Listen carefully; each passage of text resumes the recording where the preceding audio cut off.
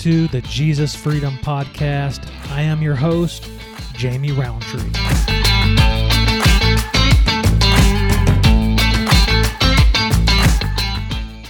Thank you for listening to the Jesus Freedom Podcast. This is part 2 of reasons why people fall away from the faith, or they backslide, or just go cold in the Lord.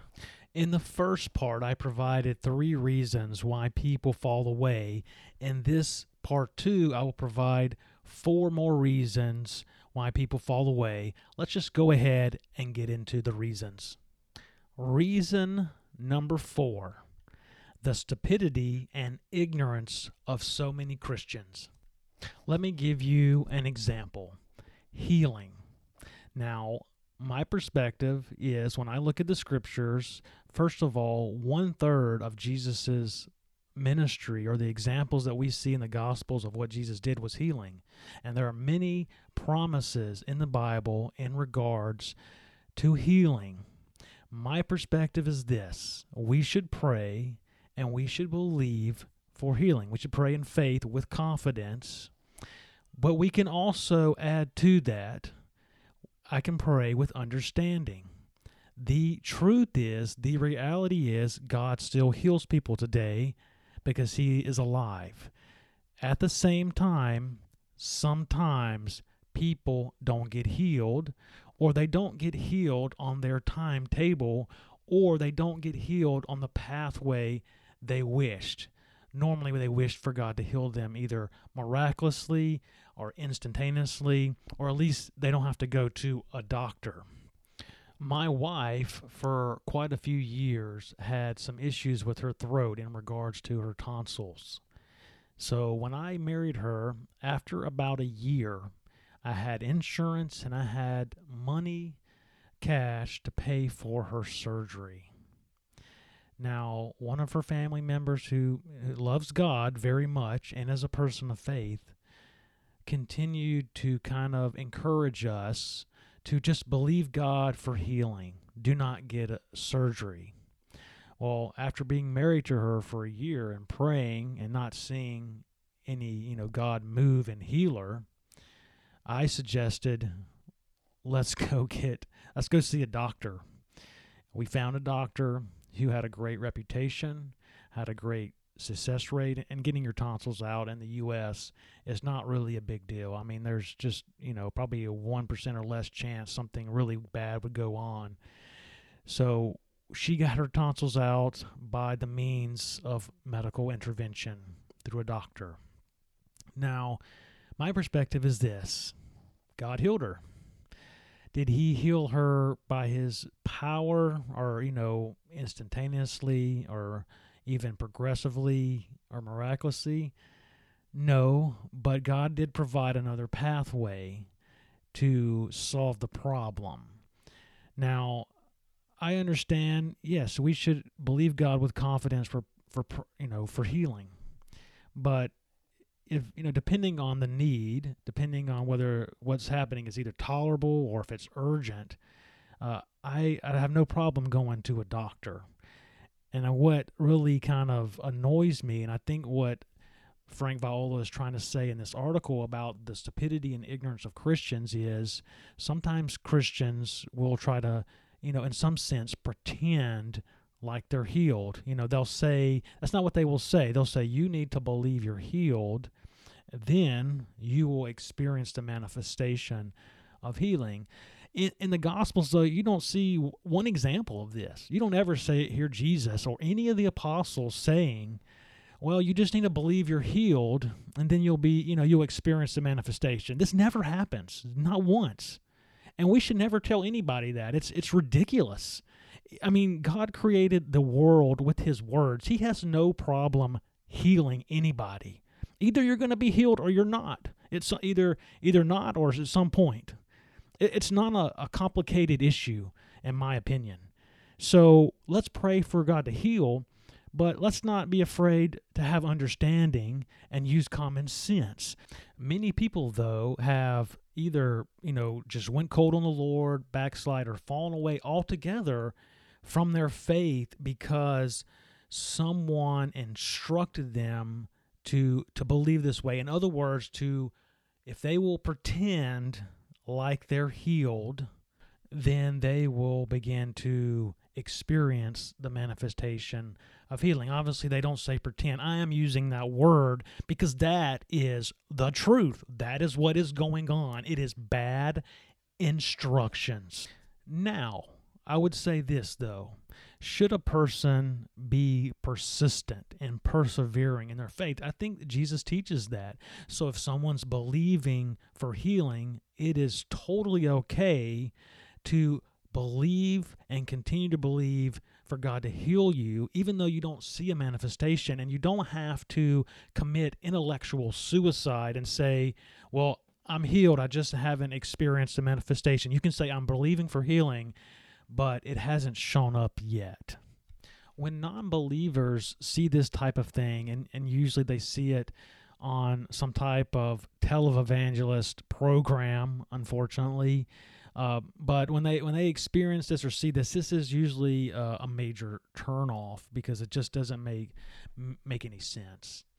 Also, though, just for the believers, when they don't get the healing that they thought they were promised, this really just, it causes disappointment. And then if they cannot reconcile this within their heart, this can cause them to begin the process of falling away. One other thing, just in regards to this particular reason, is I think what he is saying is many times Christians are gullible. In other words, they kind of believe almost anything, maybe another Christian says. This could be a Christian leader, Christian influencer, a certain Christian in the media. Sometimes because we see people in the media, especially in the world, who really we can't trust, we may automatically assume just because they're a Christian or a Christian organization or a leader, well, they did their due diligence and research, and they searched out everything, and they presented something that was true, when sometimes that is not the case. Sometimes people present things without doing that, and sometimes they do that because they have an agenda. Sometimes they do it because they're sincere and they're just mistaken. What is the answer? Well, the answer is for us to be both loving and smart. The scripture says this. Paul told Timothy, he said, do your best to present yourself to God as one approved, a worker who does not need to be ashamed, and who correctly handles the word of truth. Says in the Proverbs, it is the glory of God to conceal a matter, but it is the glory of kings to search out a matter. The answer is to search out the matter. Seek wisdom, seek understanding. Reason number 5, failure to live up to the gospel of legalism. So in my own personal experience, I really have not been in an environment that has been very legalistic. I have been fortunate that the churches that I was exposed to and the churches that I grew up in and eventually chose to go to were more balanced in the love of God, the grace of God, the mercy of God, but also with a call to live holy and to live righteous. But what exactly is legalism? Well, let me tell you this story. It is fictional. I made this story up. Let's say you were traveling on a long journey and you end up running out of food. So as you were traveling, you ended up going almost a couple of days without eating, and then you come across a small kind of rickety town. But you noticed there was a Chick-fil-A. So knowing the reputation of Chick-fil-A and how good they are, you called the manager because it was Sunday and they were closed. But you called him and said, listen, I know it's Sunday. I've been traveling. I ran out of food. I have some money. Can you help me out? And let's just say the manager answered you harshly. He said, it's Sunday. We don't open. He said, "Okay, well, that's fine. Do you know anywhere else I can get food in this little small town?" And he said, "No, it's Sunday. Nothing is open." And he hung up. Well, first of all, I doubt that would happen. There's a 99% chance that would ever happen, because most Chick-fil-A managers, once they heard that you had been hungry for a couple of days, would probably come down there and they probably even give you some food. Jesus said that the Sabbath was made to meet the needs of people, not people to meet the requirements of Sabbath. And see, the point is that the rules or the laws are supposed to help us to love and to help us treat each other better. So when the rules come in and we use them to treat other people badly, that would be one example of legalism. Also, legalism is seeking to earn God's love. We cannot earn God's love. God's love is a free gift to us. The gift of eternal life is a free gift to us, given to us by the grace of God. God demonstrated His love for us while we were yet still sinners. So in other words, before we even thought, one thought ever came into our mind that would love God, He loved us first, and He gave His Son as a sacrifice for our sins. So when we come to the Lord, we're born again, and we start this relationship, and we begin to seek Him because we want to know Him and we want to be close to Him. He loves us through the journey. He loves us through our imperfections. But what happens is, in some circles and certain groups and movements, they end up having these really kind of over-the-top expectations for people. To be accepted or to be considered like you're almost a real follower of Jesus, not only do you have to obey the Ten Commandments, you have to do all these other things. They may want you to fast for 40 days and to pray a certain amount of hours a day. And certainly people can sometimes do these things over a short period of time, but they can't do it over a long period of time, and they can't keep up, and they never actually feel accepted, and they never feel like they're good enough in the relationship. And see, well, we have to understand that there's a difference between earning and effort. We cannot earn God's love, but there is effort. This is what James means when he says faith without works is dead. There is action involved, but we do the actions out of this place that we already know that God loves us.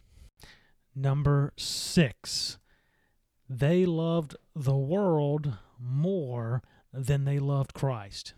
In my own personal experience with this one, when I first came to the Lord, or in the early years anyway, I kind of just understood that if I was going to follow Jesus, I needed to kind of give up the world and the pleasures that the world offers. Now, because I was also young, I also had not maybe experienced some of those pleasures either. Now, this doesn't mean, as a believer, I've never been tempted or not ever did anything stupid. That is, I have done that, but I repented, I confessed my sins, and I went back to the Lord. About 20 years ago, when I had recently finished up theological school, I had a friend and a buddy that I used to preach with sometime, and he was actually a really good preacher. He had a lot of charisma, but he had a kind of a rough background, and he had a number of problems. He had some issues that he ran into with drugs, but he ended up leaving the faith, and as far as I know, he is, last I talked to someone, he never came back to the Lord. The reason he ultimately fell away, or in the very end, is because he fell into sexual immorality with a girl. So I found this out, and then the day came that I met the girl, and you just got to understand, this was, 20 years ago. I was in my younger, mid-20s, and I met the girl that he fell into sin with, and my first thoughts were, she's not even hot. I can't believe this.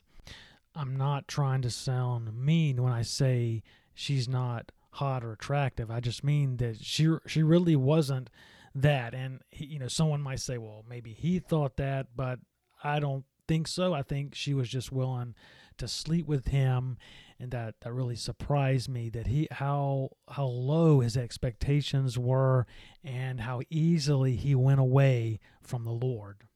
A scripture that has encouraged me when I've kind of had this internal battle, I always went to this scripture, and it's in Hebrews chapter 11, and it says this. It says, by faith, that Moses, when he grew up, refused to be called the son of Pharaoh's daughter. He chose to share the oppression of God's people instead of enjoying the fleeting pleasures of sin. He thought it was better to suffer for the sake of Christ than to own the treasures of Egypt, for he was looking ahead to his reward.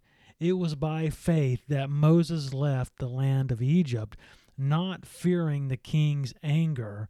He kept right on going because he kept his eyes on the one who was invisible. Because Moses was the adopted son of Pharaoh's daughter, he had unlimited access to power, to money, and to sex. But instead, he chose to leave those things and to be a backwoods wilderness shepherd. His example, though, points us to another man that's even greater, and this is what the Bible says about Jesus. It says, even though he was God, he did not think of equality with God as something to cling to. Instead, he gave up his divine privileges. He took the humble position of a slave and was born as a human being. When he appeared in human form, he humbled himself in obedience to God and died a criminal's death on a cross. Therefore, God elevated him to the place of highest honor and gave him the name above all other names, that the name of Jesus everyone should bow in heaven and on earth and under the earth, and every tongue declare that Jesus Christ is Lord, to the glory of God the Father. Jesus was and is the most powerful and wealthy man in the world and in the universe. He gave that up for us. Reason number 7. The cares of this life choked the spiritual life out of them. Jesus mentions this in the parable of the sower, on how that the thorns can choke out the life of the seed because of the cares of this world and the attraction of wealth. I can definitely relate to this reason, because I thought if I was just a good Christian, I did the right things, and I worked hard, that I had this expectation that God would give me the American dream. But instead, I experienced setbacks, difficulties, and hard times. I felt disappointed. I felt disillusioned and confused. In the U.S., sometimes the gospel can be mixed up or added to the American dream. There are teachers that teach a kind of a perverted view of prosperity, and that if you have real faith and if you please God, God will give you wealth. This is how I overcame this. First, I came to this place where I just felt really broken and jaded and confused. And I just stopped trusting what the leaders and teachers told me, because I began to see some inaccuracies and some things just not lining up. So I said to myself, I'm going to stop listening to these people, and I'm just going to read the Bible for a while. I know it sounds almost kind of cliche, but it actually took a little while, because I had to kind of detoxify some of the bad ideas that had been taught, and I had to kind of refilter them. I decided I would become a Psalms 1 man. What does that mean? It means I decided I would be a man that would meditate day and night on the scriptures. I would spend time in prayer. I would spend time in worship. And then I would find and I would learn from humble, healthy leaders. I realized, though, in regards to the different challenges, though, that I went through in my life that caused me the disappointments, that these things happen because God loved me, because God disciplines those He loves. So sometimes the challenges in our life are actually proof that God loves us.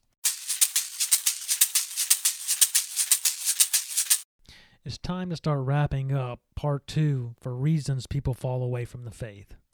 I realize as I went through these 7 reasons, I could have actually expanded and explored them more and more. So I'm going to just leave it open to some point in the future that is unknown. I might come back to them. But let me encourage you and let me tell you what I know for sure, 100%, what is God's plan for your life.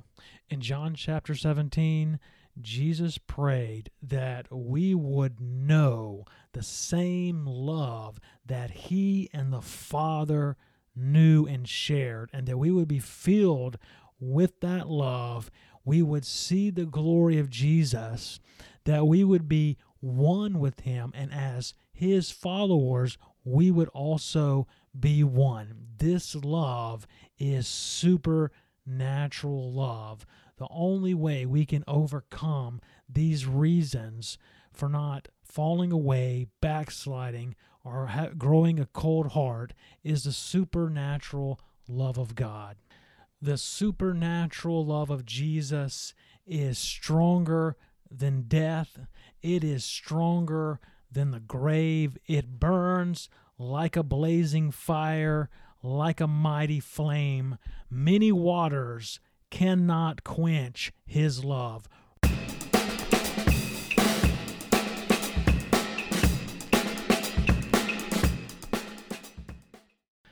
Thank you for listening to this episode of the Jesus Freedom Podcast. This concludes part 2 for reasons that people fall away.